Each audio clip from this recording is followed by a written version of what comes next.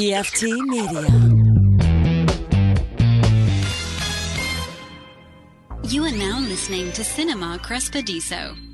Chris Crespo Radio Show. Everybody likes it. Listen to his shit.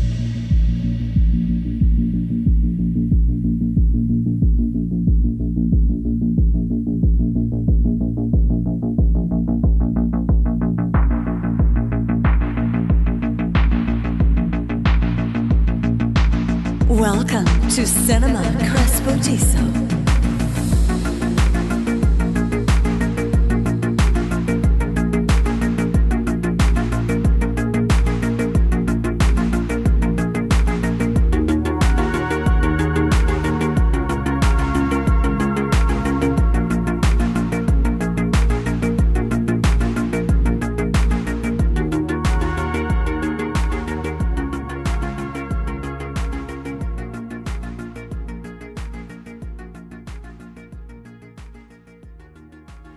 Ladies and gentlemen, welcome to episode 370 of Cinema Crespediso. I'm your host, Chris Crespo, chilling at the Crespediso studio with Drew Stuckogber and Drew. What up, dude? How you doing, dude? Doing? We got the Oscars tonight. I know you're so excited. Not going to watch a second. You just can't hide it. I see you buzzed in here wearing your Oscars shirt. Yeah, I don't care at all. It makes zero difference. You're wearing your gold socks. I know. You don't care about who gets the awards. You just like the pomp and circumstance of it all. Yeah. Yeah, you're a man of ceremony. I mean, I was really surprised when I walked in and you were painted gold. So I'm painted gold. For people listening, I am currently painted gold. I did not shave my head, but I am wearing a bald cap. But my hair it's poofy, so it's like lumpy bald. Yeah. So I look like I have a tumor head. Yeah, exactly. Yeah. So I'm painted gold. Look, I have a tumor head, and my beard is painted gold. Yes. Joseph Cogburn's wearing a Oscars t-shirt and gold socks. And we are excited. Yes. Not at all. By the time we'll get a few dozen people to listen to this right away. We got some Crespediso stands who get their fix immediately. Shout out to you guys and gals. There may or may not be some surprise wins. Maybe some. Maybe the Academy will do some good things this year. Give it to some deserving people. Maybe. I was half listening to the news, and I was unaware that Brad Pitt has never won an acting Oscar. I don't even know if has he been nominated? I don't know. I think he's been nominated, but he's never won. No, he definitely hasn't won. He does have Oscars for producing. Because of Plan B. Because Plan B for years has been doing work. They've been so good. Yeah, so he does have Academy Awards. Yeah. Not for acting. Which is surprising. I did not know that. Here's the thing with Brad Pitt. He's been a movie star for decades now. Yes. For 30 years, he's been a movie star since at least Thelma and Louise. I think it's the first time people were just like, who is this guy? I mean, the first time that I remember being just assaulted with Brad Pitt was Legends of the Fall. Which is the marketing 94? The marketing campaign for that was heavy. Sure. The first time I was like, oh, Brad Pitt, for me, was 12 Monkeys, which was 96. Well, no, exactly. But I mean, I saw 12 Monkeys. He was just like a guy. I mean, but after 12 Monkeys and Fight Club, it's like, oh, Brad Pitt. Right. But even then with 12 Monkeys, that was him trying to prove he can, quote, act. Yeah. Because before that, he was like pretty boy guy. Yeah. For the longest time, now currently, he does not like when any of his characters are referenced as being good looking.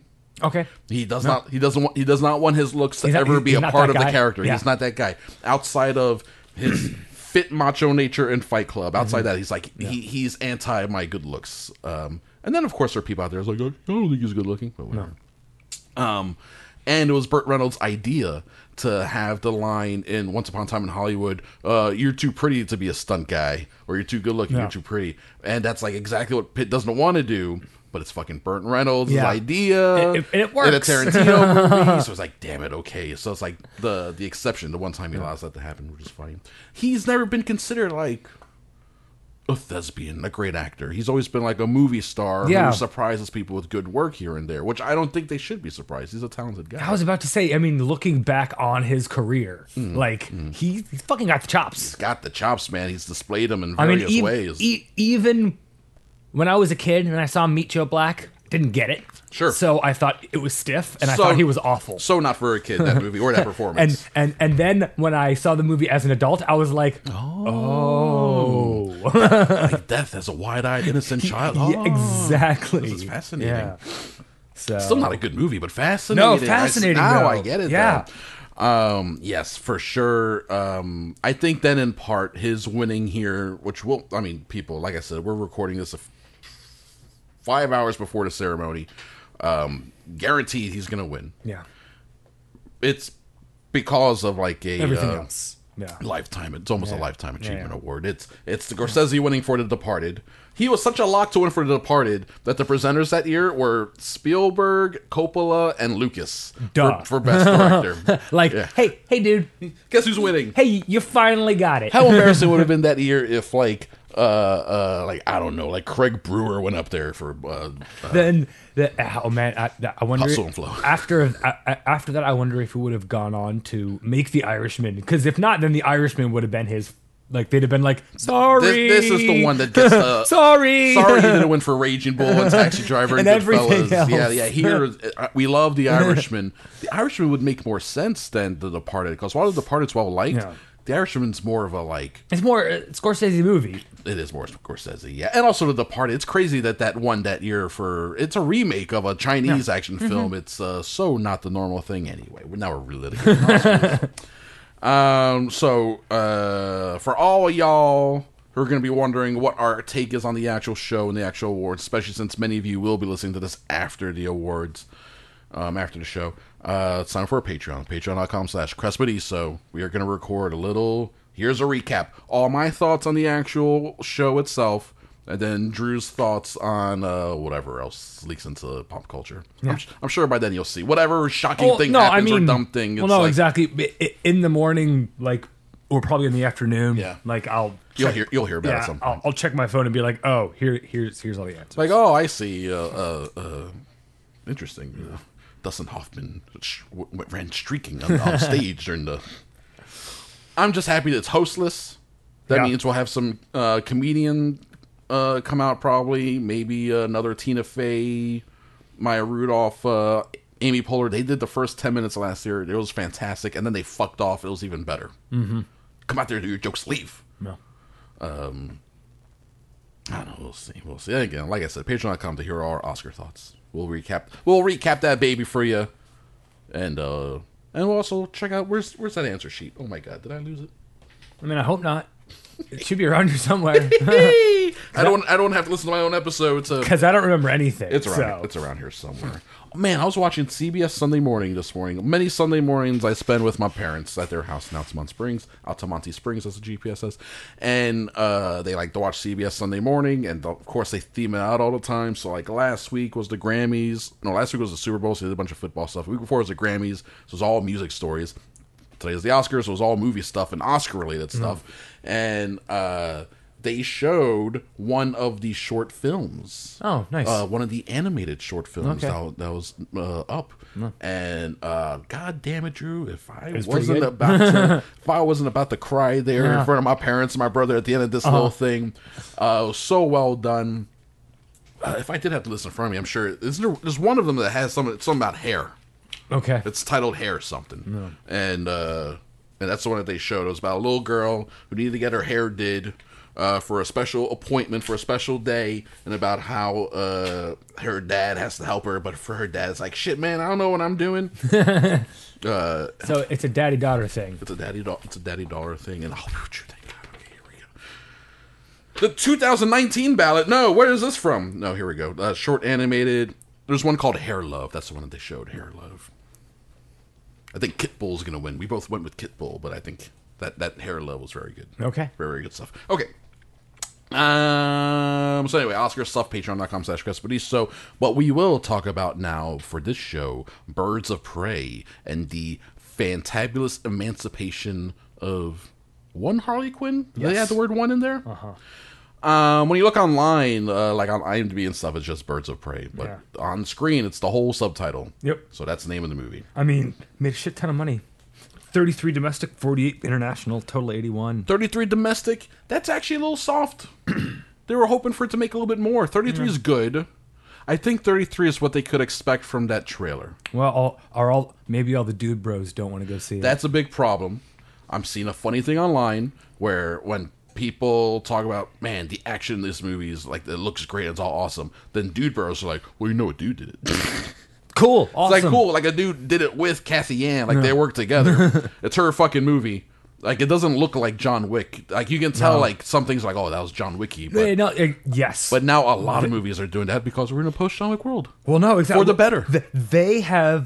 They changed the action game forever, Chris. Not forever, but for the now. Yeah. They made it better. Yeah. They got us out of that postmodern shaky cam crap into now let's appreciate actual work by artists, choreographers, stuntmen, etc., etc. Yes. Yes, they brought us into a beautiful future. Yes. It's one of the few times change is good.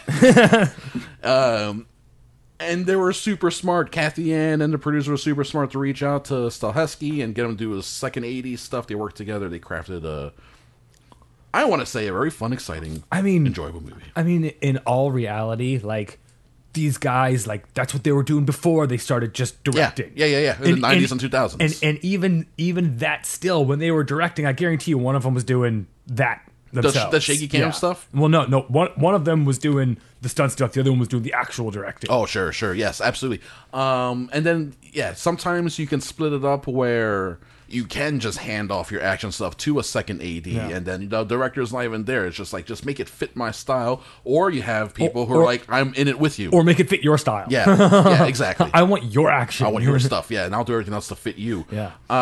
Or you have people like I love this description of Quentin Tarantino when he makes movies, because he has the same thing set up and all that, right? And he has people there for his action stuff. But then when it's time to shoot that stuff, he is there on set.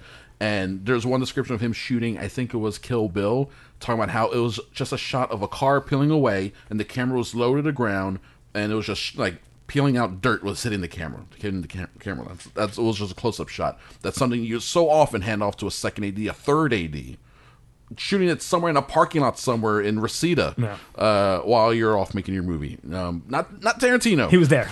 he's behind the camera getting hit in the face with dirt. It's like, yes, horrible. He's doing it himself, so it is for sure up to the filmmaker. Reading interviews with Cathy Ann, she for sure seemed like she was there with the second AD unit, designing stuff and working on it and learning from each other. And I think it works. So, movie as a whole, going into it, Drew, expectations I think were pretty tempered, right? I mean, what do you think? I was hoping that it was going to be good. I definitely wanted it to be good. I was definitely ready to be let down because, DC. It's DC. Their track record has been spotty. I mean, I seriously, I thought it was just going to be, was it going to be another Suicide Squid? Exactly. Suicide Squad, dose. I will give you some Suicide Squad-ish criticisms of the movie. I thought it was a little too needle droppy. Okay. When you have one action sequence and there uses like 3 different song cues in the same action sequence, we haven't even changed locations or anything. It's like, you're editing for a trailer. You're not making a movie here. Suicide Squad was that the entire time. Yeah. It was bad. Bad. This was just like moments, like a few scenes where I was like, there's a little too all over the place with using pre-existing music. And then towards the end of the movie, when they were doing action scenes, or when it was ramping up towards the end, and then they're going more with like an actual score, it sounded like, it's still like a rock score, like like a more modern music score as opposed to like orchestra or whatever. But when it sounded like more repeating themes, I felt like the movie was working better than it was. I was like, oh, okay, let's get to a Barracuda, which is fun. I enjoyed the hell out of a Barracuda needle drop. But when it's preceded by 5 other ones, it's like, come on, you're kind of taking the sting out of this one when it just keeps going.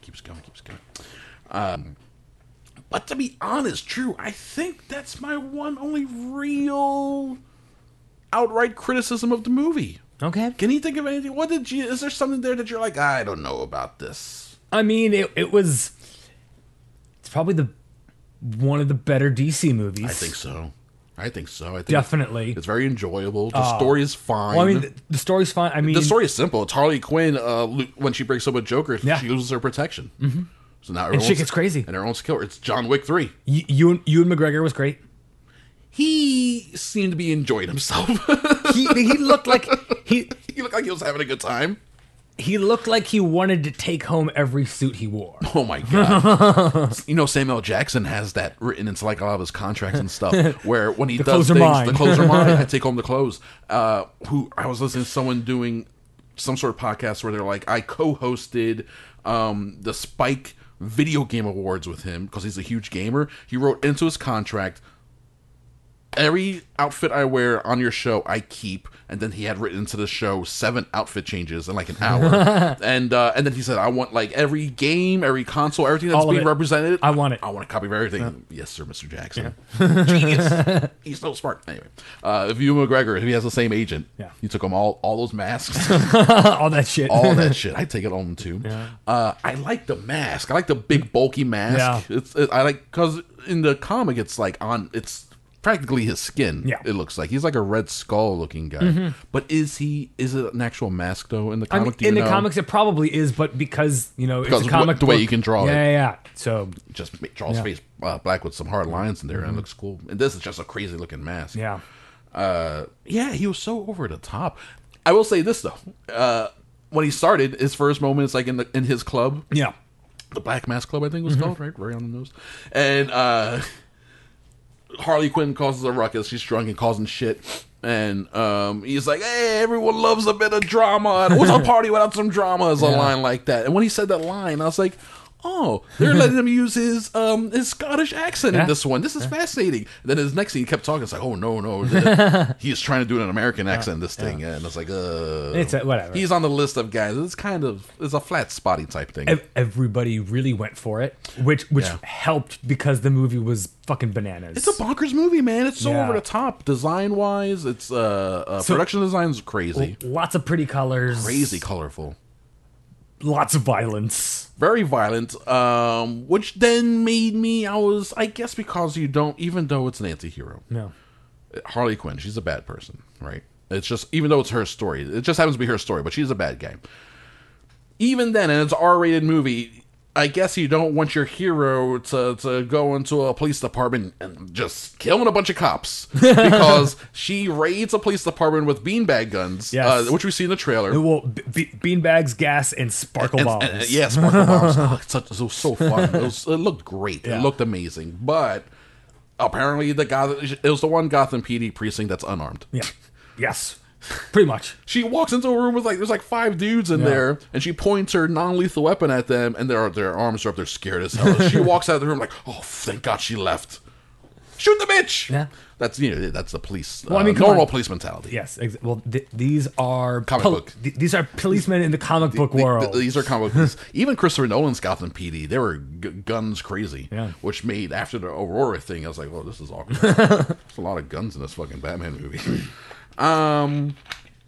Yeah, man, it was fun, exciting. Margot Robbie is obviously relishing doing this thing. Well, I mean, she's the perfect Harley Quinn. So, I mean, you know, David Ayer, is he responsible for that? When people sometimes people get cast as comic book characters, and it's just like the most perfect thing of all time. It's like, oh, Ron Perlman was born to play Hellboy. I see it now. I mean, Robert Downey Jr.'s Tony Stark was, that perfect. It was absolutely perfect. Yeah. I mean, her as Harley Quinn, perfect. Yeah, it's crazy. We still have yet to get the perfect Batman, I think. Perfect? No. Yeah, we've gotten great Batman. We have gotten a lot of very good Batman, but we have not got a perfect Batman. We've yet to get someone who's been like, man, this guy was born for this. Yeah, no, exactly. and I love Pattinson. I don't think it's going to be him either. But, I mean, some people just have it. Some people have it for the role for it. That some people. Gal Gadot, I think, we'll especially see with Wonder Woman 84. But yeah. I think she's really inhabiting that one in an amazing way. Yeah. Chris Evans is surprising as Captain America. Like, damn. I mean, it worked. He just got. I forgot. This guy is Captain America. How did this happen? Well, he wasn't Johnny Storm, so he wasn't. They tried it. He wasn't Johnny Storm. Michael B. Jordan was a better Johnny Storm in somehow a worse movie. How did that happen? Josh Trank. Yeah. So, Birds of Prey. No, it was great. Oh, without spoilers or anything, the details, the Huntress character, that whole evolution of that character was very fun. At the end, towards the end, where she sort of like finally explains her deal, And it's like, oh, I get it now. She's been in her own movie. Yeah, this entire whole time. And happening on the side. Yes, yeah. that we're not watching. That we're not watching. It's like in Cloverfield, where the kids that were following on the camera, they get dragged through. Some soldiers grab them and they take them through the HQ, and there's all these people. We got to do this. They call the military. Like they're running through the actual Cloverfield movie that someone's watching in another dimension, and then we're watching the movie of like the side characters doing this other shit while it's happening. She is in another movie, and then she like joins up with them at the end. Every once in a while. Yeah, every once in a while, and then at the end, she's like, "Okay, now I'm in your movie," and then she's like, "Still, like this character is weird."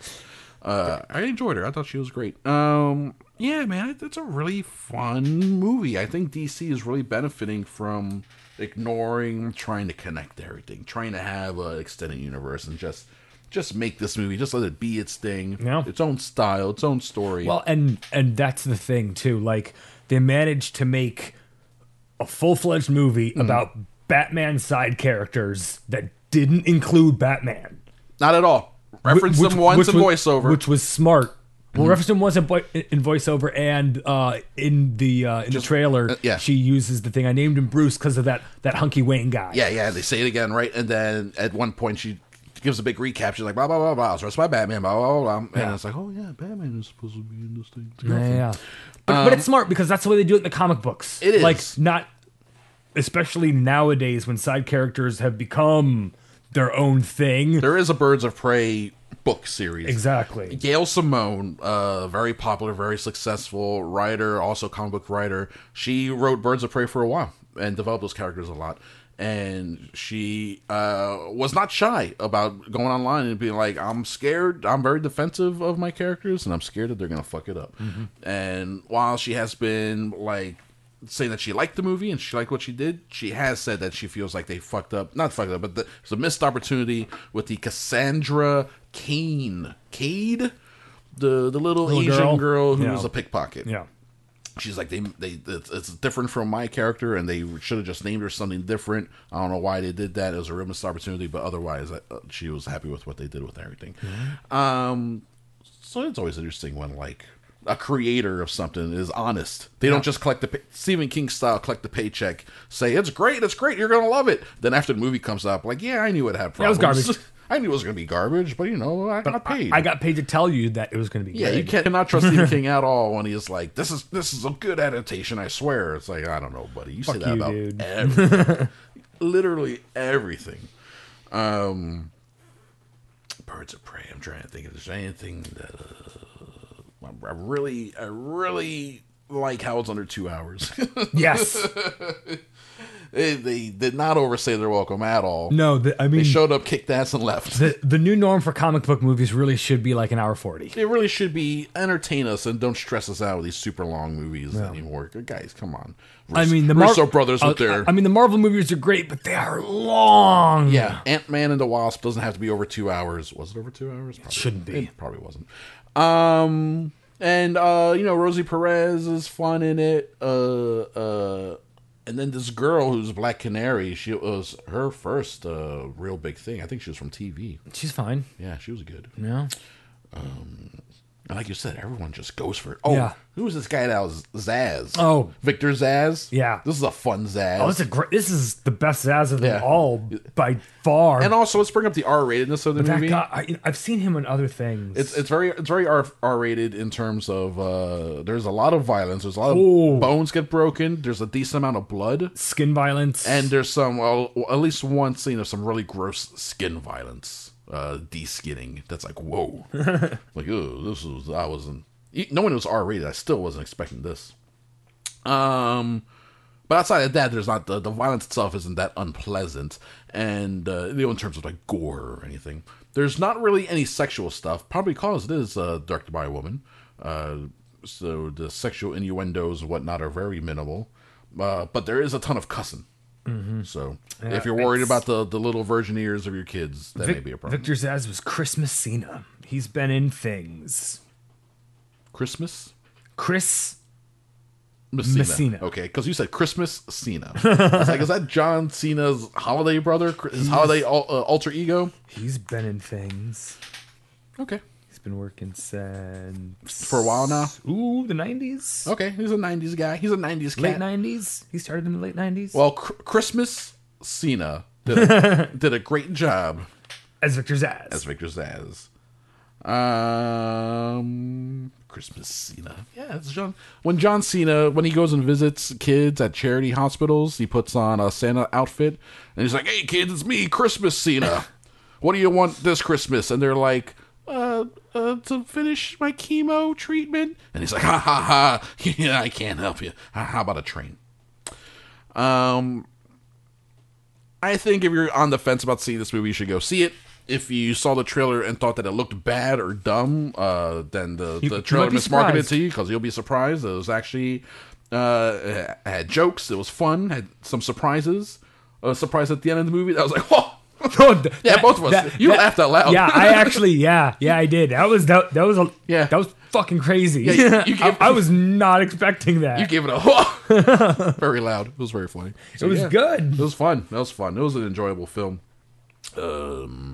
And this is an interesting thing. So now Margot Robbie, and she got to use some of her Tonya Harding ice skating skills when he slapped some roller skates on her. She will be playing the same character for 3 different directors. Good. Because David Ayer was Suicide Squid.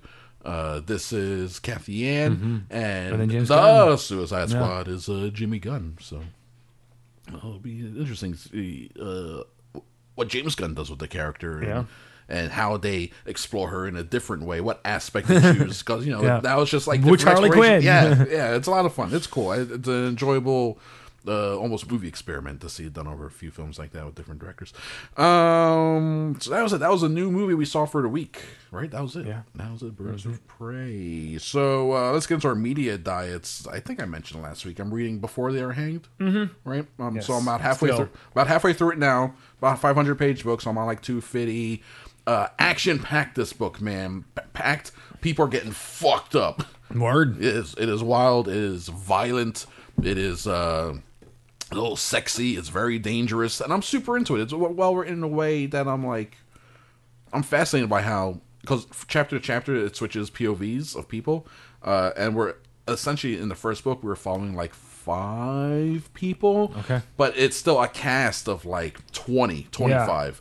And then now in this book, like a bunch of those people came together. So now you're in a chapter, and it's like you're following a storyline, but from different POVs. It's really cool. The battles are fucking crazy, and the weapons, and the description of this one dude. The one dude suffering from the aftermath of getting hit in the face with a mace, but living, and then having to like trying to like just live with crushed face. The formed face man. Man, it's wild. So when's it going to be optioned for TV and or movies? I mean, in 2000, it's got to be soonish.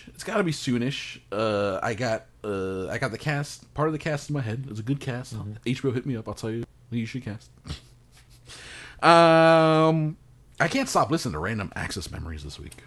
The Daft Punk. No. When did that come out? Like 2009? Long time 2010? ago. Yeah. It's been like 10 years now. Yeah. They haven't put out anything since. Yeah, no. Right? At least not that I'm aware of. I think they have. Unless they've done like maybe a single or soundtracks. something. Yeah, I don't think so. That was pre or post Tron Legacy. That was post Tron Legacy. Yeah, I just go through periods where I put it on and listen to it every now and then, and then I put it away. And then I put it away for a while, and then I pick it up again. So I'm going through it. I just got start to finish. When I first was listening to it, there were only a few songs I liked. Now it's just on start to finish. It's so good. It just something about it makes me feel good. I'm caught up on The Outsider. Cool, and it's fucking fantastic. It's fucking wacky, isn't it? That's crazy shit, man. Very Stephen King. But in a great way, because you can do Stephen King in a bad way. It's definitely one of the better adaptations. Yeah, it's intense as shit. Very like the score's like whoa, like, oh my god, what's happening? And the camera's just pushing super slow, and like, what am I supposed to be looking at? And then you finally see a guy in the background, like, oh, what the fuck is that? What is that? Bateman's great in that first episode. Yeah. He's really good in the dual role thing that he's doing. Yeah. And Paddy Considine, international cast. You got Englishman Paddy Considine as the strip club guy. Yes. Australian # the Bendelson. Yes. doing great work. There was some The redhead lady. She's been in a lot of stuff. the redhead lady. Which redhead? The wife. Oh, his Bateman's wife. wife. Oh, she was Molly in Deadwood. Yeah. Yeah. Yeah. Yeah. That's how I was like, whoa, this chick's great. From Deadwood is how I remember her. Great cast, very cool, interesting show, very intrigued. Cynthia Erivo is great. I love the little subplot with her and that the security, that detective turned mall cop. Yeah. I love that subplot. It's so funny. And the guy who plays the lawyer. Yeah. Yeah, he's good. What's his name? God, that guy's great. He's always great, and he's so good in this. Very well acted. Very, very creepily directed.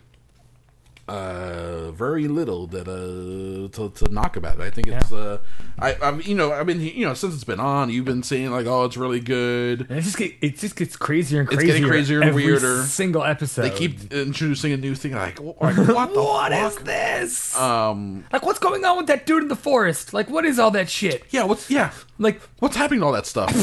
And he's like, you don't like this lamp? What's it? And is that smear face guy, right? It's gotta be, Who's whatever apparently that old, is. or is it just the prince? Okay, anyway, it's fun. I'm excited to see where the show is going. When are new episodes?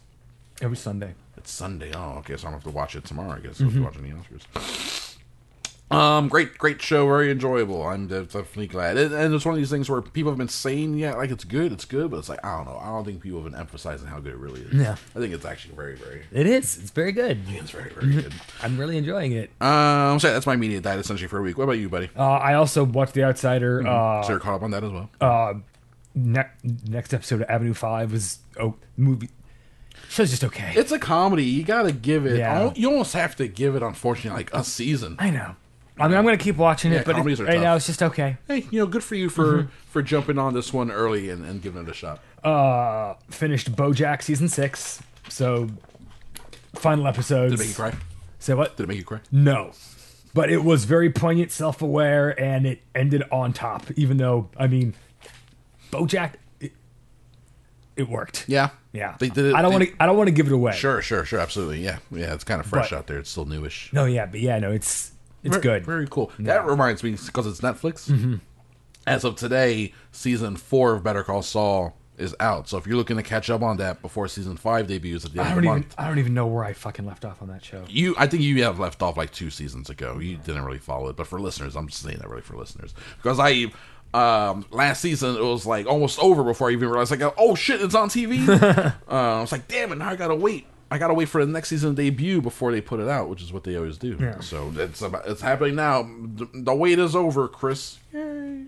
All right, so BoJack, Avenue 5, and then The Outsider, which we just spoke about. Yep. Anything else? I also watched 2 awful action movies. All right, here we Yes. go. Exciting. I love action. So one of on Just Watch, it's called Bastille Day, but on Amazon, it's actually called The Take.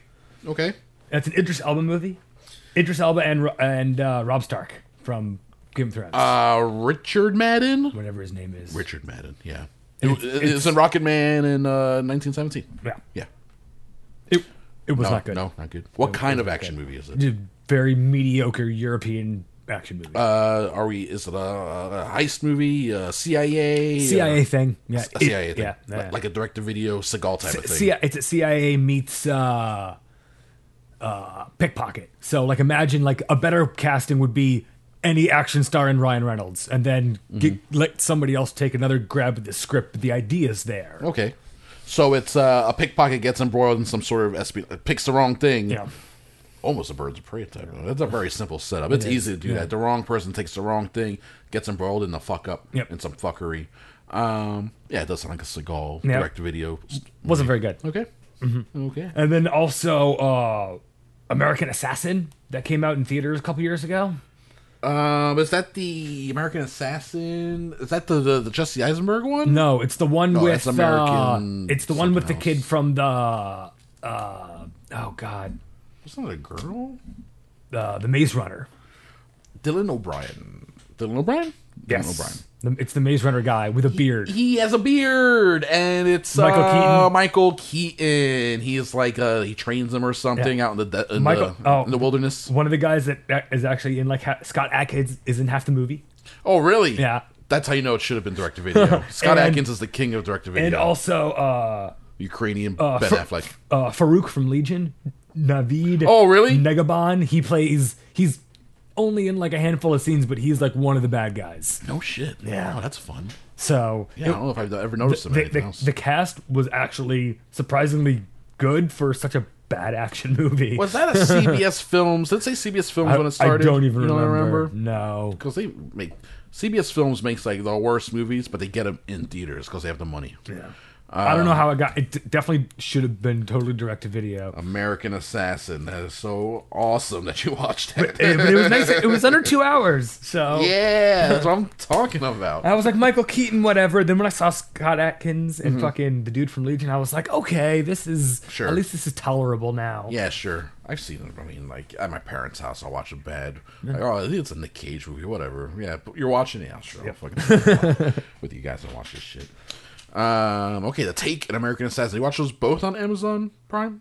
I think one of them might have been on Netflix, one of them might have been on Amazon. I don't remember. Okay, all right. And I wanted to, but I didn't get a start. Do you know about the HBO The McMillions thing? Yes, I 100% know about it, and, Okay. I'm thinking about waiting because it's like 5 or 6 episodes. Yeah, waiting and then binging the whole thing. Yeah, and just crushing it.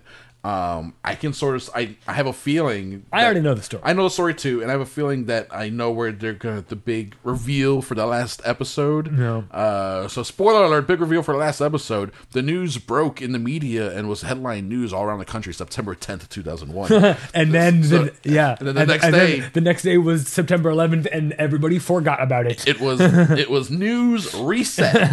Everything that happened before that day didn't matter anymore. Yeah. That Gary Condon thing was like one of his aides went missing, and he was suspected. Doesn't matter. It's gone because it was so fresh. Gone. Wild shit. That McMillan story is wild, and it's wild how it's like it was one dude. McDonald's mistake was trusting everything to one guy who would literally have the $1 million piece, go to like a distribution center somewhere in the country, fly there, and then he would like insert the piece. He would attach it to the packaging. Or not. Then one day he realized, I don't have to attach these. I can just give them to friends. Then they can claim them. And it got to the point, Drew, where he was handing out so many $1 million pieces that his friends would flush him down the toilet. Yeah. He was like, I can't claim another one of these. They're gonna suspect something. You're gonna get us in trouble, you He's moron. like, no, bro, it's cool. Nah, bro, it's good, dude. Yeah, I'm looking forward It's to it. hilarious. Yeah, the story is fantastic. If you don't know the story, do yourself a favor. Don't look it up and just watch the HBO thing because I'm sure it'll be. I'm sure I'm sure the it's way super they- well presented. Because the way they present it, all dramatically and whatnot, Yeah. it'll fucking blow your mind. And they got McDonald's agreed to do it because they're like, we have to let people know that Yeah. we were not complicit in this, No, so they- we have a representative Yeah. there to be interviewed and stuff. They were completely transparent. It's very funny. They had no other option. Yeah, truly, if they wanted to come out on top of it. And there's an accompanying podcast, the McMillions podcast, people can listen to for more information. And I think there's also a actual movie in the works. Cool. Yeah. Like at the I mean, actual dude, it's bonkers. It's a wild story. It's a wild story. I can't remember where it was. It Vulture or Vox? Not Vulture. Atlantic Monthly. I don't know. It just hit me. I remembered. I did rewatch something this week that I haven't seen in a long time, and it was one of those things where, like, you know, when you're a teenager and you're in college, you see certain movies. I was like, this is so over my head. Yeah. Then you rewatch them. I mean, later. like we said earlier, Meet Joe Black. Meet Joe Black is a great example. I did. It's on Crackle, I believe. That people should they should have that. Don't Look Now. Have you ever seen that? I don't think so. Don't Look Now is a all our old school horror fans, like Billy D is nodding his head right now. Yes. Alex at Hercules Dagger, he's nodding his head. He's like, yes. Don't Look Now, of course. Horror classic from the 70s. Actually, it's an Australian guy. Nick Rogue is this writer-director. It's Donald Sutherland and Julie Christie. They're a couple who their daughter dies very early on in the movie. Like in the beginning of the movie, daughter dies, so it's a lot of grief in this, kind of like a Outsider, how it's about grief and stuff. So that they have a lot of grief and trying to get over it, and then it's like a year later, while he's on a job restoring a church in Venice in Italy. she runs into these women who one of them claims to be a psychic, like communicating with the dead, so communicates with the daughter. But then Donald Sutherland, he's getting he sees things, he's getting weird visions, and then it all adds up to like a crazy thing at the end. It's a type of movie where it's all about the mood of it and the atmosphere and like the what the fuckiness of it all, and that's really well done. So at the time when I watched it younger, I was like, the plot. I needed something. I needed A, B, C, D. Give me the story, traditional storytelling. This does not want to do that at all. Instead, it does crazy editing, which feels now more in line with what you'd see now. The subliminal editing at the time it was like revolutionary in the 70s, and then also a really intense sex scene between Sutherland and Christie that is like fully nude. A lot of like really well framed shots of them, just their groins just smashed together, just smushed together, and then the way they're rolling around, it got to the point where it's been rumored for decades now that they actually had sex in that scene. That's how into it they were, how intense that scene was. So this movie itself for a while was just notorious for that sex scene, but the movie itself is like really extremely well done, and then when it all comes together at the end, you're like, whoa, I see now. That's wild. Cool. It's good stuff. Don't look now, so people should watch it. I'll put it out there for people to watch. Or to rewatch. You haven't seen it in a while. Remind yourself of how wild it is. Okay. I think it's time to take a break. All right. Okay. So we're going to stop, and then we're going to come back with don't know if I have an email for you, but we do have questions in our Facebook group thread. So I got those questions. I have some news stories, and I think that'll do it. So here we go, guys. We will be right back in just a few moments.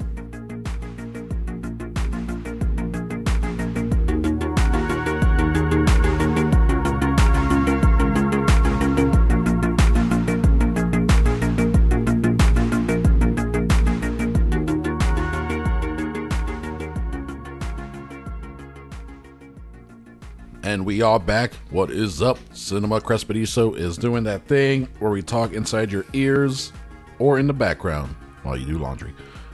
Drew Cogburn. Chris Crespo. Where can people find you online? At NTR419, Facebook and Instagram. Follow Drew Cogburn on Twitter. It's not me. But do it, though.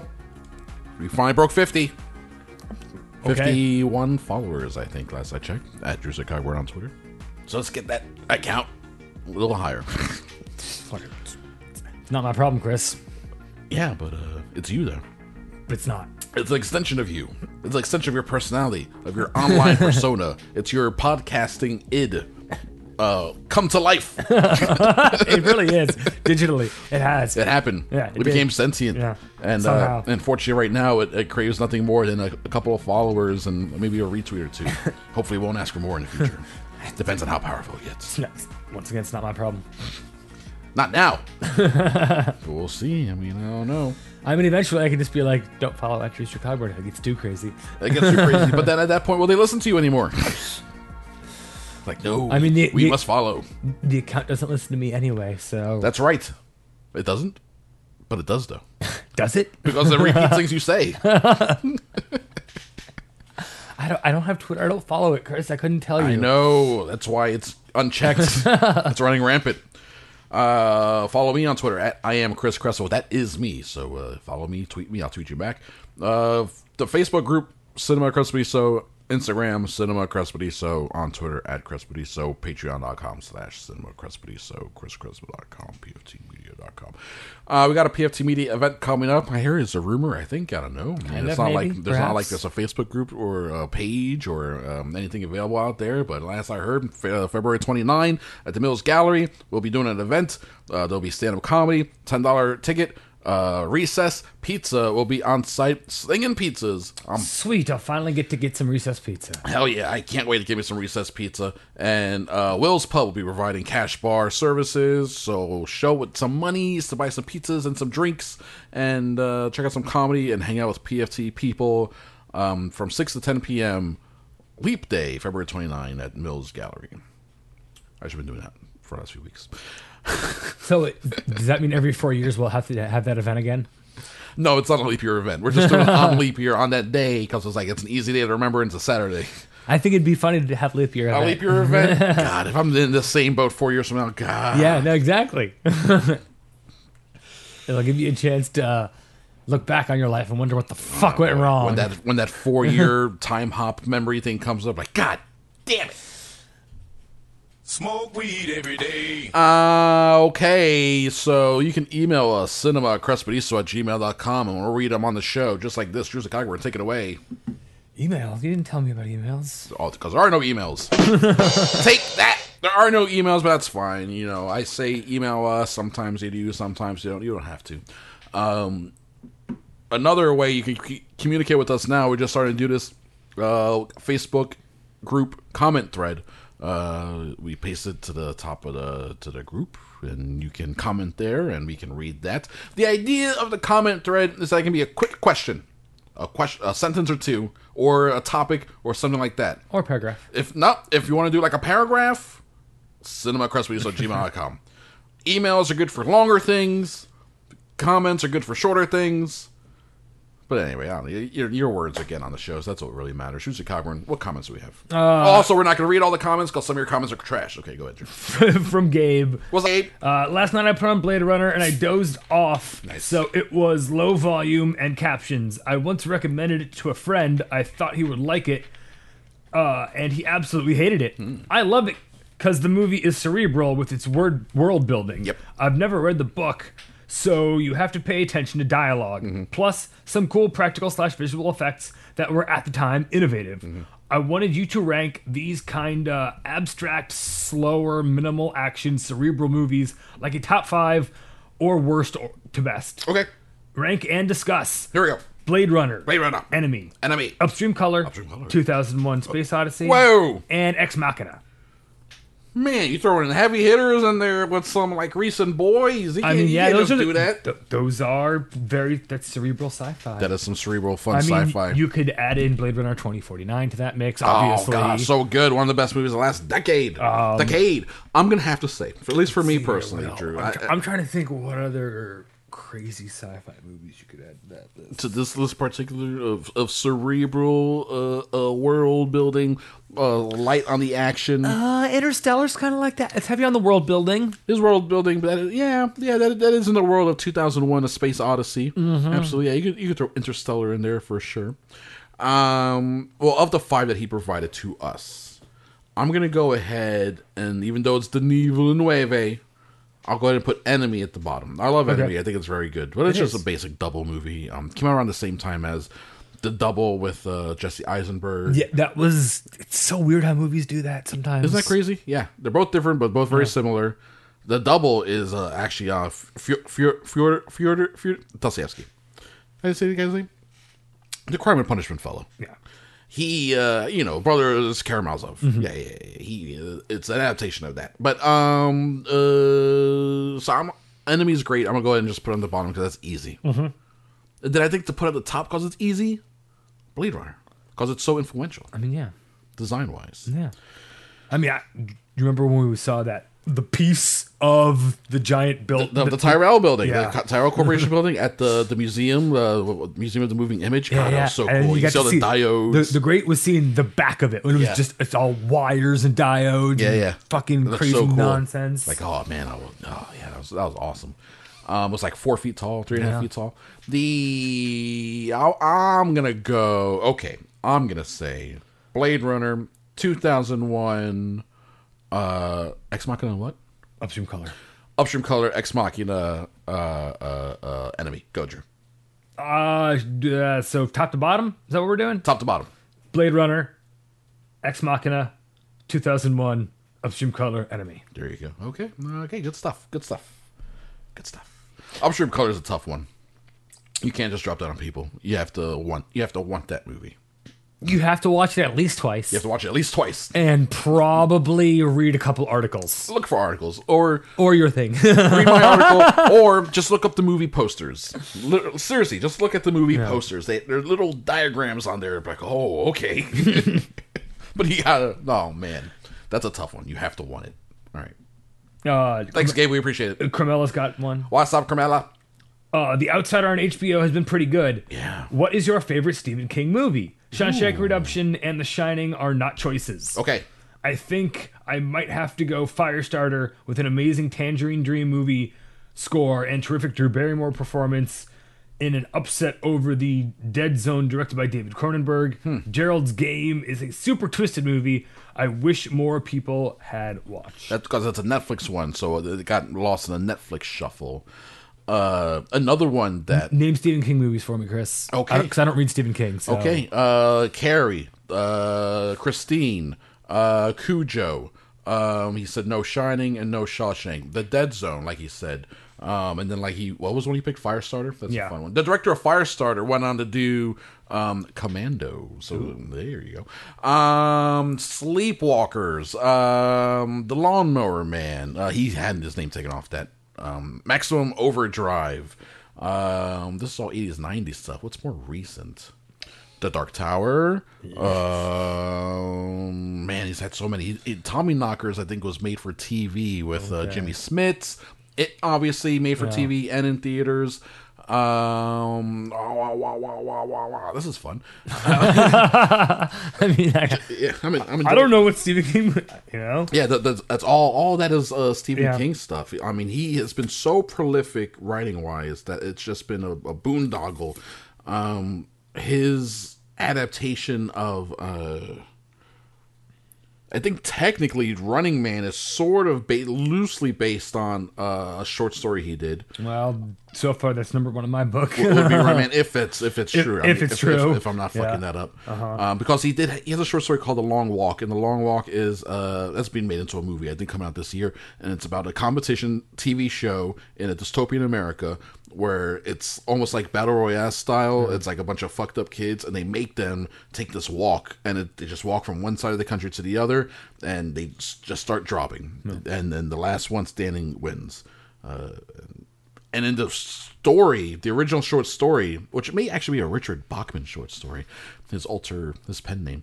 The original short story, the guy who wins, he keeps walking because at the end he's like hallucinating all fucked up, and he's seeing like the ghost of his dead brother or something. He's like, "Yes, follow me, come," and he's like, "Yes," and just following him into like death or whatever. You want to put it higher up there on your list there? You ever see Cujo? Cujo's really well made. It's 80s. Yeah, I mean, Cujo's good. It's just fucking Pet Killer Cemetery. Dog. Yeah, Killer Dog. The newer Pet Cemetery was better than the old one, I think. agree with that. That's not a universal opinion, but I'm with you on that one. I think it's better than the old one. You know what's a fun one? It's just fun. It's not even necessarily a good movie, but one of my favorites is Graveyard Shift. It's from like the early 90s, and it's about a textile mill. A dude shows up in a fucked up little town, and he just needs a job. So he gets a job at a textile mill, and they need to clean up the basement. It's destroyed. It's fucked up down there. So he takes the graveyard shift with a couple other people working this mill to clean it up. Living in this mill is some giant bat creature. It's just a giant bat that's like eating people, and so it's a monster movie inside a textile mill. The Mist. Oh yeah, The Mist. There you go. That definitely. Frank Darabont's The Mist. Another one based on a short story. Actually, Graveyard Black Shift. and white version. Black and white version is fucking amazing. You can get that on DVD. That is by far. That's the best version. I think the Graveyard Shift and The Mist may even be in the same collection of short stories. His books, Desperation and The Regulators, would make great movies. I think was made into like a Sci-Fi Channel TV movie. That was not good. The Stand is another one. That's a TV movie that they're readapting. No, TV miniseries actually, and they're readapting that. So I'm looking forward to the new version of The Stand. Misery's not bad. Misery's a fucking crazy movie. I mean, Kathy Bates, like that character is super iconic. Was super well loved when it came out. I mean, Stand By Me is still like one of those movies. Stand By Me, sure. You guys want to see a dead body? But no, for me, it's definitely going to be The Mist black and white version. The Mist black and white. The Mist black and white. I'm throwing Graveyard Shift out there just for more people to check it out. But if I'm going to go with, let's watch a Stephen King movie that's not The Shining, or I guess Shawshank Redemption. Yeah, or Shawshank. Or Green Mile is another one that was very popular. Oh, okay. You know, he wrote Green Mile. Either if you want something that's batshit insane, Actually, Drew, I've been thinking lately, I want to do a patreon.com/Crespodiso deep dive on Maximum Overdrive. That movie's nuts. That movie is cocaine on celluloid. Yeah, pretty much. Stephen King has said he does not remember directing that movie. I mean, it's like, what if Transformers couldn't transform? Yes. What if cocaine couldn't cocaine? It's an insane movie made by a drug addict. Yeah. So we need to do a whole episode on that for sure at some point in 2020. I would pick that if you're looking for something insane, or if you're looking for like really well made, creepy out there. Carmelo already mentioned in his post. David Cronenberg's The Dead Zone with Christopher Walken. It's fantastic, and it's readily available out there on streaming services for people to watch if you haven't seen it. And the TV movie Thinner is fucking bonkers. Actually, I think it came to theaters. Thinner, yeah. That movie is Thinner is so crazy. nuts. The makeup on that guy, the fat makeup is funny, but the thin makeup is like, whoa. I used to watch that on TV when I was a kid. Yeah, Thinner's a good. If I just needed to kill time, it's like, Thinner's on. I can watch this. Speaking since you said made for TV, I have fond memories of Langoliers, which is bad. Yeah, no, it was bad. I do have fond memories of watching it, though. Fond memories of watching it. It was also the first time I saw, because I didn't realize he was in Beverly Hills Cop. It was the first time I saw Balky Bartokomous, and he wasn't Balky. Yeah. I was like, he doesn't even have an accent in this. I also remember it was one of the first things that I talked with people about. Like, me too, of my age. Yeah. Afterwards, where they watched it and I watched it. It was like, did you see that with the giant meatballs? Exactly. The giant meatballs with the chainsaw teeth. What the hell is going on? That was so weird. Yeah. He wrote a book that got turned into a 3-episode mini thing called Storm of the Century. I mean, I like the idea, and even the TV movie wasn't bad if it wasn't for the giant meatballs. Well, they just look bad because they went with computer animated, early 90s TV computer animation. Come on. Yeah. Storm of the Century is about like a small town group of people stuck inside like a cabin or something during the Storm of the Century, and like some person who's like evil incarnate, like the Outsider. Some evil made flesh shows up and just causes havoc. That's really good. And then there was also an interesting made by Mick Garris, who did a lot of horror stuff, a lot of TV stuff. He directed a more, quote, faithful adaptation of The Shining on TV with the guy from Wings. Which one? Peter Weber, I think. Yeah. He's the one with the curly hair. Look up Peter Weber and show me an image of him. I think it's him. He's the one playing Jack Torrance. And it's much more... 1 B or 2? I think it's 2 B's. Are you sure? Yeah, Petbber, Peter. Well, no, I'm trying to think. It's just the other Weber was more pronounced. It came up on Google quicker. I'm sure it's. Almost died right there. That was it. Almost had a heart attack right there in front of British director. No, not who I'm looking for. Well, then maybe it's the other guy, Steven Weber. It's Steven Weber. That's it. That's why. Because it's not Peter. That's why. Because everyone, I heard you at home screaming at me that it's Steven Weber, not Peter. Thank you for yelling at me. The corrections. I appreciate the corrections. Oh, wait. I mean, that's one of the guys from Wings. Yep, Steven Weber. That guy. He was Jack Torrance in the Mick Garris directed 3-episode version, so 6 hours. Okay. Made for TV. Sure. He had a lot of made for TV stuff in the 90s. That was his purview then, I guess. Whatever. Sorry, there you go. Those are some Stephen King things.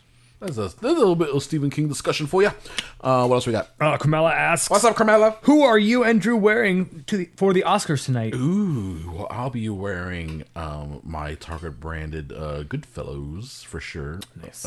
V-neck with I think they're Hanes house shorts. That's what I'll be wearing as I chug club soda and watch the Oscars. How about you, Drew? What will you be wearing tonight to the Oscars? I think I'm wearing... What are you wearing? It looks like some... I think I'm wearing Old Navy jeans. Old Navy? And probably not this, so just a generic t-shirt. Generic t-shirt. Yeah. Oh, very good. Not a Yeezy? So like a Hanes brand, I think. Hanes, it might be, I don't know. It's just... Hanes is good. Hanes is quality stuff. I'm wearing a Henley style shirt. I don't know if this is an actual... Right now. All right, so that's it for the comment thread. Is that it? So you guys use the comment thread. We'll ask questions. We'll give you answers, or we'll go rambling about topics. All right, let's pull up some stories here, and then whatever stories we don't get to, we'll do on our bonus episode this week. We never do this, but it's got to be noted just because it's a Golden Age star, one of the last of the Golden Age stars. Absolutely not a tragedy. Dead at the age of 103. Kirk Douglas almost outlived the sun. Man, I was about to say it was gonna be a real sad day if he had if Michael was dead. Yeah, it would have been sad if Michael died of like that throat cancer comes back and Kirk Douglas is just still chilling, a shambling, incoherent old man at his son's funeral. Doesn't even know his son is dead. Does he know? Sir, hitting on Catherine Zeta-Jones. You're a pretty young one. Yeah. Rest in peace, Kirk Douglas. 103, man. Not tragic at all. That's fucking crazy. Been ill for years, but he did it. He is, hit the century mark. Those are some good genes. And watch Spartacus. I don't know. Speaking of Christmas Cena, when he is not visiting charities and hospitals dressed up as Santa and giving away boxes of toys, ignoring health wishes, he is being praised to the heavens by James Gunn. Okay. He's in the Suicide Squad. Mm-hmm. Speaking of that earlier, right? And James Gunn has this to say about him. I think John is one of the best overall talents I have ever worked with. Well, I mean, he comes from wrestling, so not only is he fit, but he's technically been acting the whole time, too. Sure, that's true. But so is Hulk Hogan. No. I've seen Mr. Nanny. No. I mean, some people can do it, some people can't. I mean, The Rock has done it. The Rock has done it. He is no longer a wrestler. He's now an actor who wrestles sometimes. Well, and not even that. He is now an actor, and he has all these other things that he does. Like, he's... Well, Gunn, he specifies here. He is capable of dramatic depths I don't think any of his films have yet shown. Which is, he hasn't been asked to do anything dramatic yet. So. I've seen... What was that movie we saw with him? The Wall? Yes. That was... Like, he actually had to act in that movie. Yeah, sure, but for the most part, he had to act like a guy who got shot and was dying. Still. But still, yeah. It's like when Seagal acts as a guy who's coming out of a coma. It's like, damn, look at him actually acting. Exactly. He's never going to do this again. You have to listen to me. That's what it feels like sometimes with these wrestler guys. I mean, not everybody can be Dave Bautista, That's true. Bautista's actually doing the work. And just be like, oh yeah, I was in Blade Runner. That was one of the best parts. That was one of the best parts of an amazing movie. I'm going to be in Dune, so but this, what's up? This is crazy, too. He's the best improvisational actor I've worked with by a country mile, is what he says.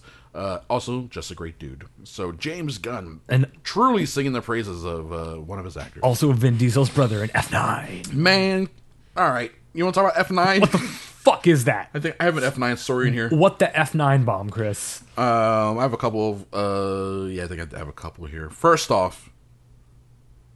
Yeah, I'll blow all my F9 stories for this episode. Why F9's director is not happy about Shaw being part of the family. Because remember, it was retconned so that Shaw was the one who kills Han. Han dies in Tokyo Drift. Yes. In they're racing. The retcon. Yeah. Yeah. So he's racing, and then he just dies. It just dies in a car race. Yep. Right. It's just a tragedy of a car race. That becomes retconned. That, oh, you killed my brother, now I'm coming for you because I just killed one of your own, right? Jason Statham. Yeah. So it's now in the movie that Statham's character, Shaw, has killed Han. Yes. But then a movie later, he's at a barbecue with him. Uh-huh. Right? Because the thing with these movies, now people are joking about, oh, John Cena's the bad guy in this one. He's going to be a good guy in the next one. Yeah. This is Justin Lin, the guy who directed Tokyo Drift and then 4, 5, and 6. He goes on to say... Somebody asked me, because he went on to be a good guy in 7. Yeah. Somebody asked me about Han and Shaw. I was like, wait, what? Shaw's at the barbecue in 8? Really? I was so confused. One of the big reasons to come back was I felt like we needed to correct something. So it's the retcon movie. Again, we're retconning some more. We're retconning the retcon, Drew. So that's why Han is back now. At the end of the trailer, Han comes walking down and he hugs him. It's like, good to see. He's even eating a bag of chips. Yeah, it's like, what a... It's like, what in the hell is actually going on in this Like, what- franchise? I mean, they keep doing it though. At the end of 5, they slapped down Michelle Rodriguez's picture. She blew up in 4. No. Here she is at the end of 5. She's alive. So they're the kings of like, we're just gonna do whatever the fuck we want, and I appreciate that. I appreciate that. Movie to movie, just keep me on my toes. Is what you're doing. well, I mean, because now they are like either super rich or a very well-funded group of world-renowned super spies. And they're all connected to other super well-funded, mega elite. Like, this is totally like Mission Impossible stuff going on here. Like, Absolutely. this is Vin Diesel Mission Impossible. It's over the top Mission Impossible. It's we have magnet planes and but here's the thing. I'm enjoying. It's almost like a cartoon. Chris. It's a cartoon. This one even more so than the rest. I'm enjoying the heightening of these movies. Yeah. It's they know what they're doing. I hope so. It's all 100% tongue in cheek. They know what they're doing. That being said, what made Fast 5? Part of what made it so fun was a lot of the stunt work. They legit destroyed 200 cars at the end of that movie, and it's like, man. And then I swear I just assumed it's like, no way they can do this for real. That has to be some sort of CG. And no, they did. They were driving a car inside a safe. Like, that was all like practical shit. These movies more and more are getting to more and more CG, more and more CG, and it's like, man, like the first movie was a bunch of dumb CG shit, and that was like Rob Cohen 2001 crap. Yeah. But maybe it's just the Ouroboros snake eats its own tail. We just bring it back around to where it was. Yeah. Meanwhile, Fast and Furious 8, 9, and 10 is supposed to be the trilogy that ends it all. So, of course, Vin Diesel's like, actually, we're thinking we're going to split 10 into 2 movies. We're split 10 into 2, but I'm going to keep doing the voice stuff on the animated, and we're going to have some games that come out. Yeah, they got that animated show. Absolutely. Vin Diesel, I started planning for Fast 10 before we started Fast 9. I mean, guys, do you have any idea how much I Am Groot money I have? Yeah, guys, I'm loaded with this Groot money. The universe is so robust and so rich with talent and rich with story that on one level it's solely feasible to have spin-offs. And I think that's something that is inevitable. This is a funny part of the quote. Universal deserves it, meaning spin-offs, because of how much they've invested in this little saga, and it'd be good to give back to Universal. That's how he sees it, Drew. I'm just giving back to Universal and my bank account. And my bank account. But I'm giving back to them. For the fans, should Fast 10 Parts 1 and 2 be the conclusion, it would be nice for this world to continue for generations to come. So that's in reference to not only talking about Fast 10 being 2 movies, but it passing it on to somebody. They've been talking about for a while now, for a couple of years, the all-female Fast and Furious franchise, which would be Jordana Brewster, Michelle Rodriguez. Bring all the chicks. They've been wanting to do that for a minute. Michelle Rodriguez almost didn't come back for this one. The females of Fast and Furious. The females of the Fast and Furious females. 3 Fs. Yeah, 3 Fs. Triple F. Triple F. Yeah, Triple F. So there's got to be at least 3 of them. You got Triple X. Now we got Triple F. Triple F1, Triple F2, Triple F3. Triple F3, Triple F cubed. It's Triple F. It's Triple F. FFF. It's actually 9 Fs. It all makes sense. I have a chart right here. Just follow this chart. You see the red line? Follow the red line. Yeah. All right. Yeah, so they've been talking about doing that for a while. Michelle Rodriguez almost didn't come back to this one because she was like, the women need better representation in all these movies. Yeah. And then they're like, how about we give you your own movie? And she was like, okay. Yes. That's what I'm talking about. Speaking of Michelle Rodriguez, someone asked her, would you be interested in doing, all these actors get asked at some point, comic books. No. What comic book character would you do? What would you be interested in? I didn't pull this story, but like Keith Stanfield, someone asked him what he would want to do, and he said the Joker. It's like, dude. Ha! I mean, yeah, you would be great at it, but kind of claimed at the moment, in a weird way. I'd like to see it. Oh, I would love to see it. I would love anything like Keith Stanfield wants to do. I want to see this movie where he just fucks Issa Rae. Okay. Shit, I just want to watch them have sex. That's a separate thing. 2 beautiful people having sex. I want to see that. Yeah, I just want to see them. I want to see him in stuff. He's great. And his description of it's funny too. He's like, yeah, do you have any ideas? He's like, I just, get the right actor, get the right writer, get the right director, and they come with something, and then I just go off and do my little magic. That's why he described it. It's like my little magic. Cool. It was very funny. But she was asked specifically, let me see, how did they phrase it? Because how did they come to this? How did she come to this one?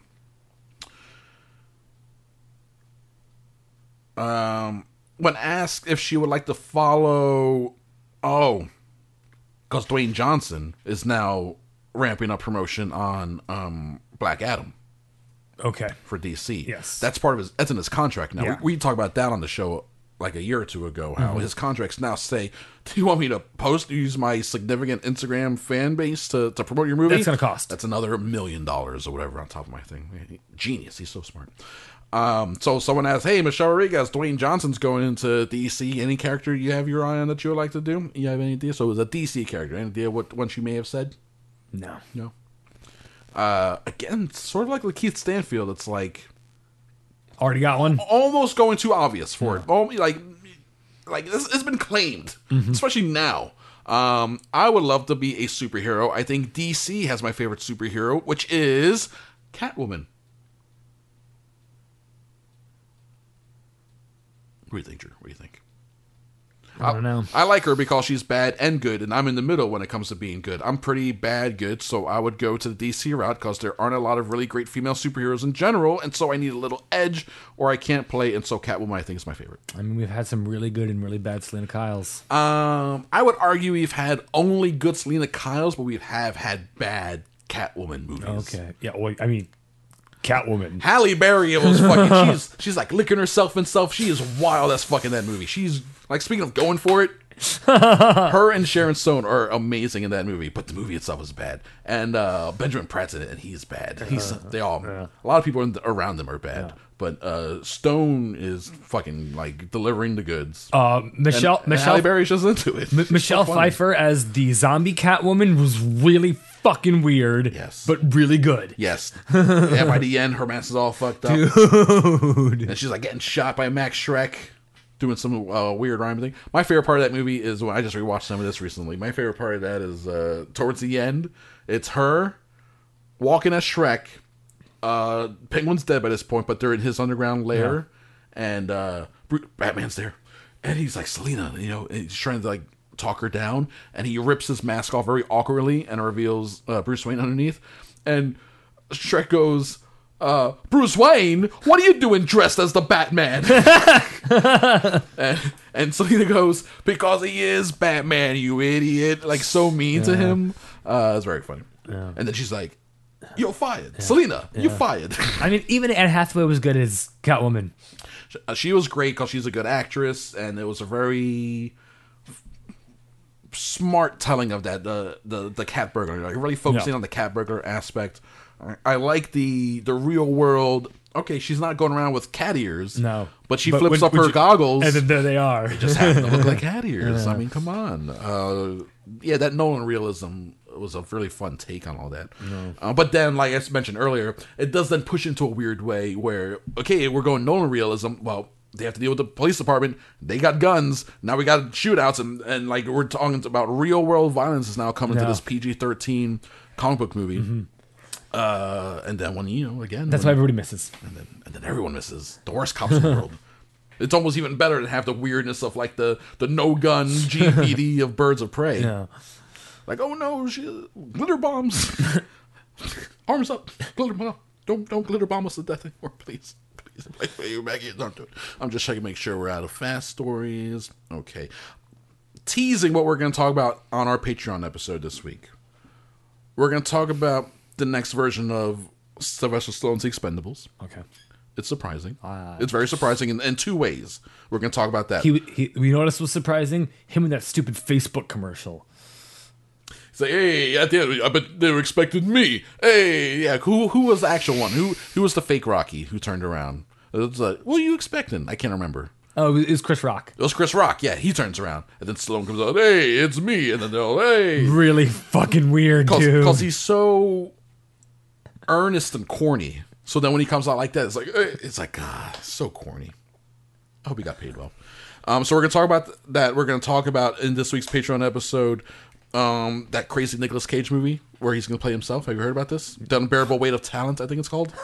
Yeah, we're going to talk about that. We're going to talk about premiere dates and promotional stuff released for WandaVision and Falcon and Winter Soldier. We're going to talk about Mandalorian Season 2 premiere date and spin-off series possibility. We're going to talk about Sam Raimi taking on Doctor Strange. That's gonna be fucking bonkers. We're gonna talk about Henry Golding as Snake Eyes in the G.I. Joe Snake Eyes movie. You know about this, Drew? What? I even have a picture to show you. We're gonna talk about. We may talk about that Justin Bieber docuseries breaking records on YouTube. But he came from YouTube, right? Yeah, I think so. Yeah, I think that's where Usher found him. And then he is back to YouTube smashing records. A very interesting deal that Warner Brothers is doing with a specific Warner Max development arm. That's part of HBO Max. Yeah. Warner Media, Warner Max. We going to talk about Peter Sarsgaard on the set of The Batman. Okay. This is also what we're going to talk about. And then we're going to talk about John Turturro's The Jesus Rolls movie trailer. That Saw that. Yeah. That looks nuts. So we can talk about that. But we're going to end this episode talking about this story, Drew Cogburn. The Oscars 2020 swag bags. Remember when we were giving out swag I heard bags? about this. Yeah. But the reason why, for years, I was giving away those cheap-ass swag bags was because of exactly this. I mean, we started the show... This news is actually fucking disgusting. It's always disgusting. Every year is disgusting.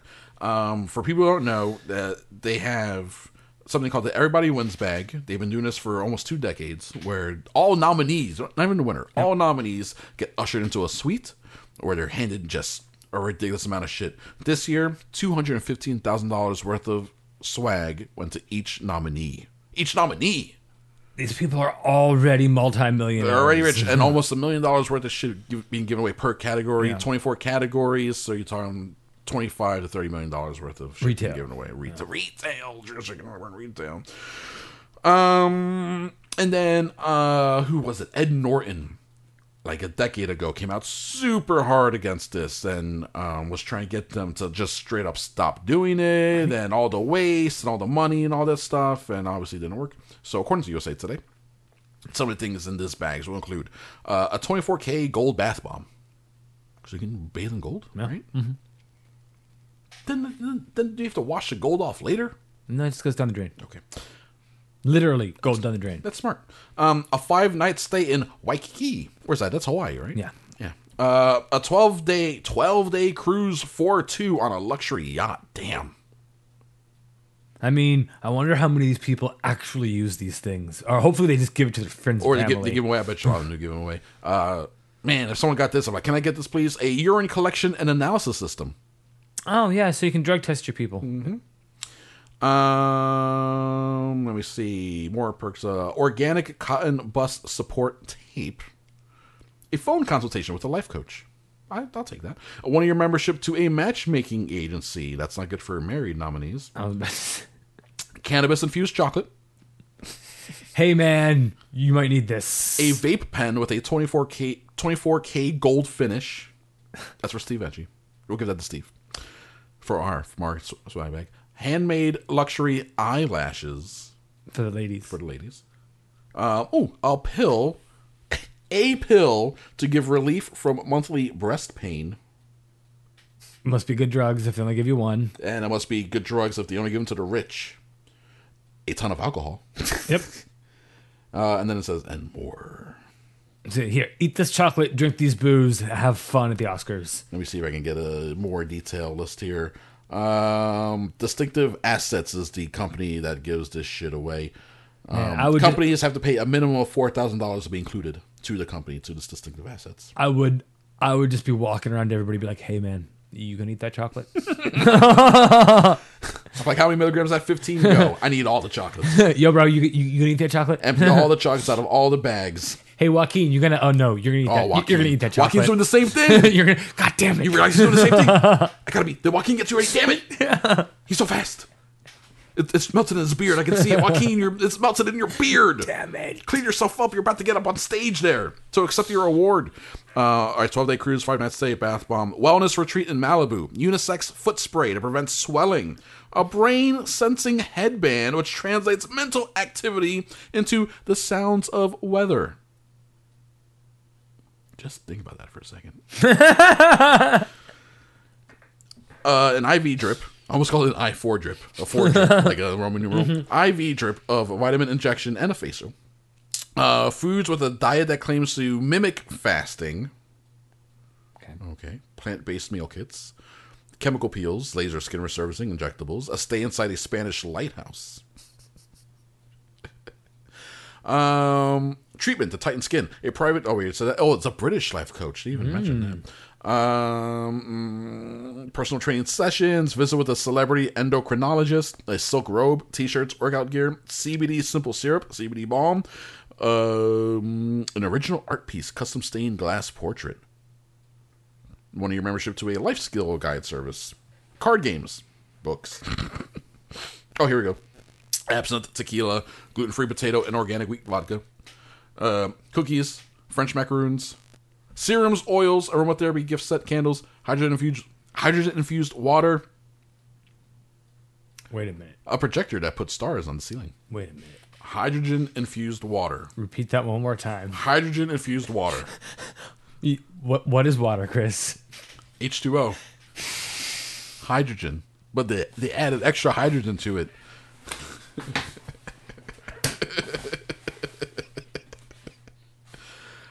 Jewelry and gems from Afghanistan. Wow, so specific.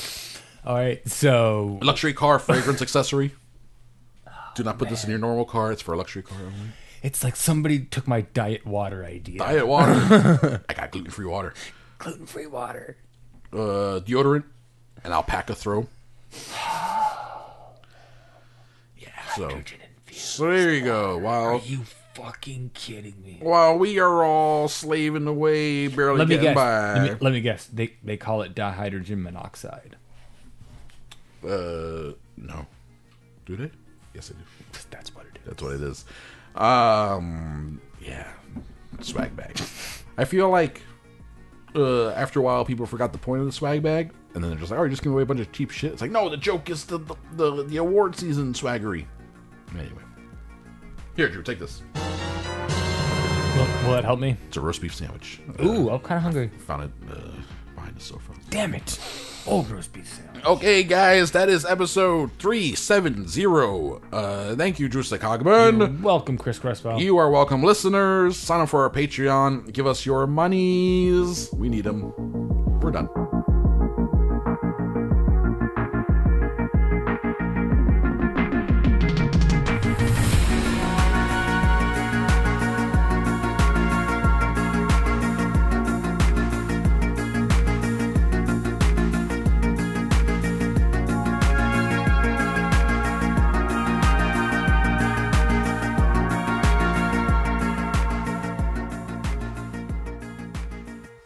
A PFT Media production.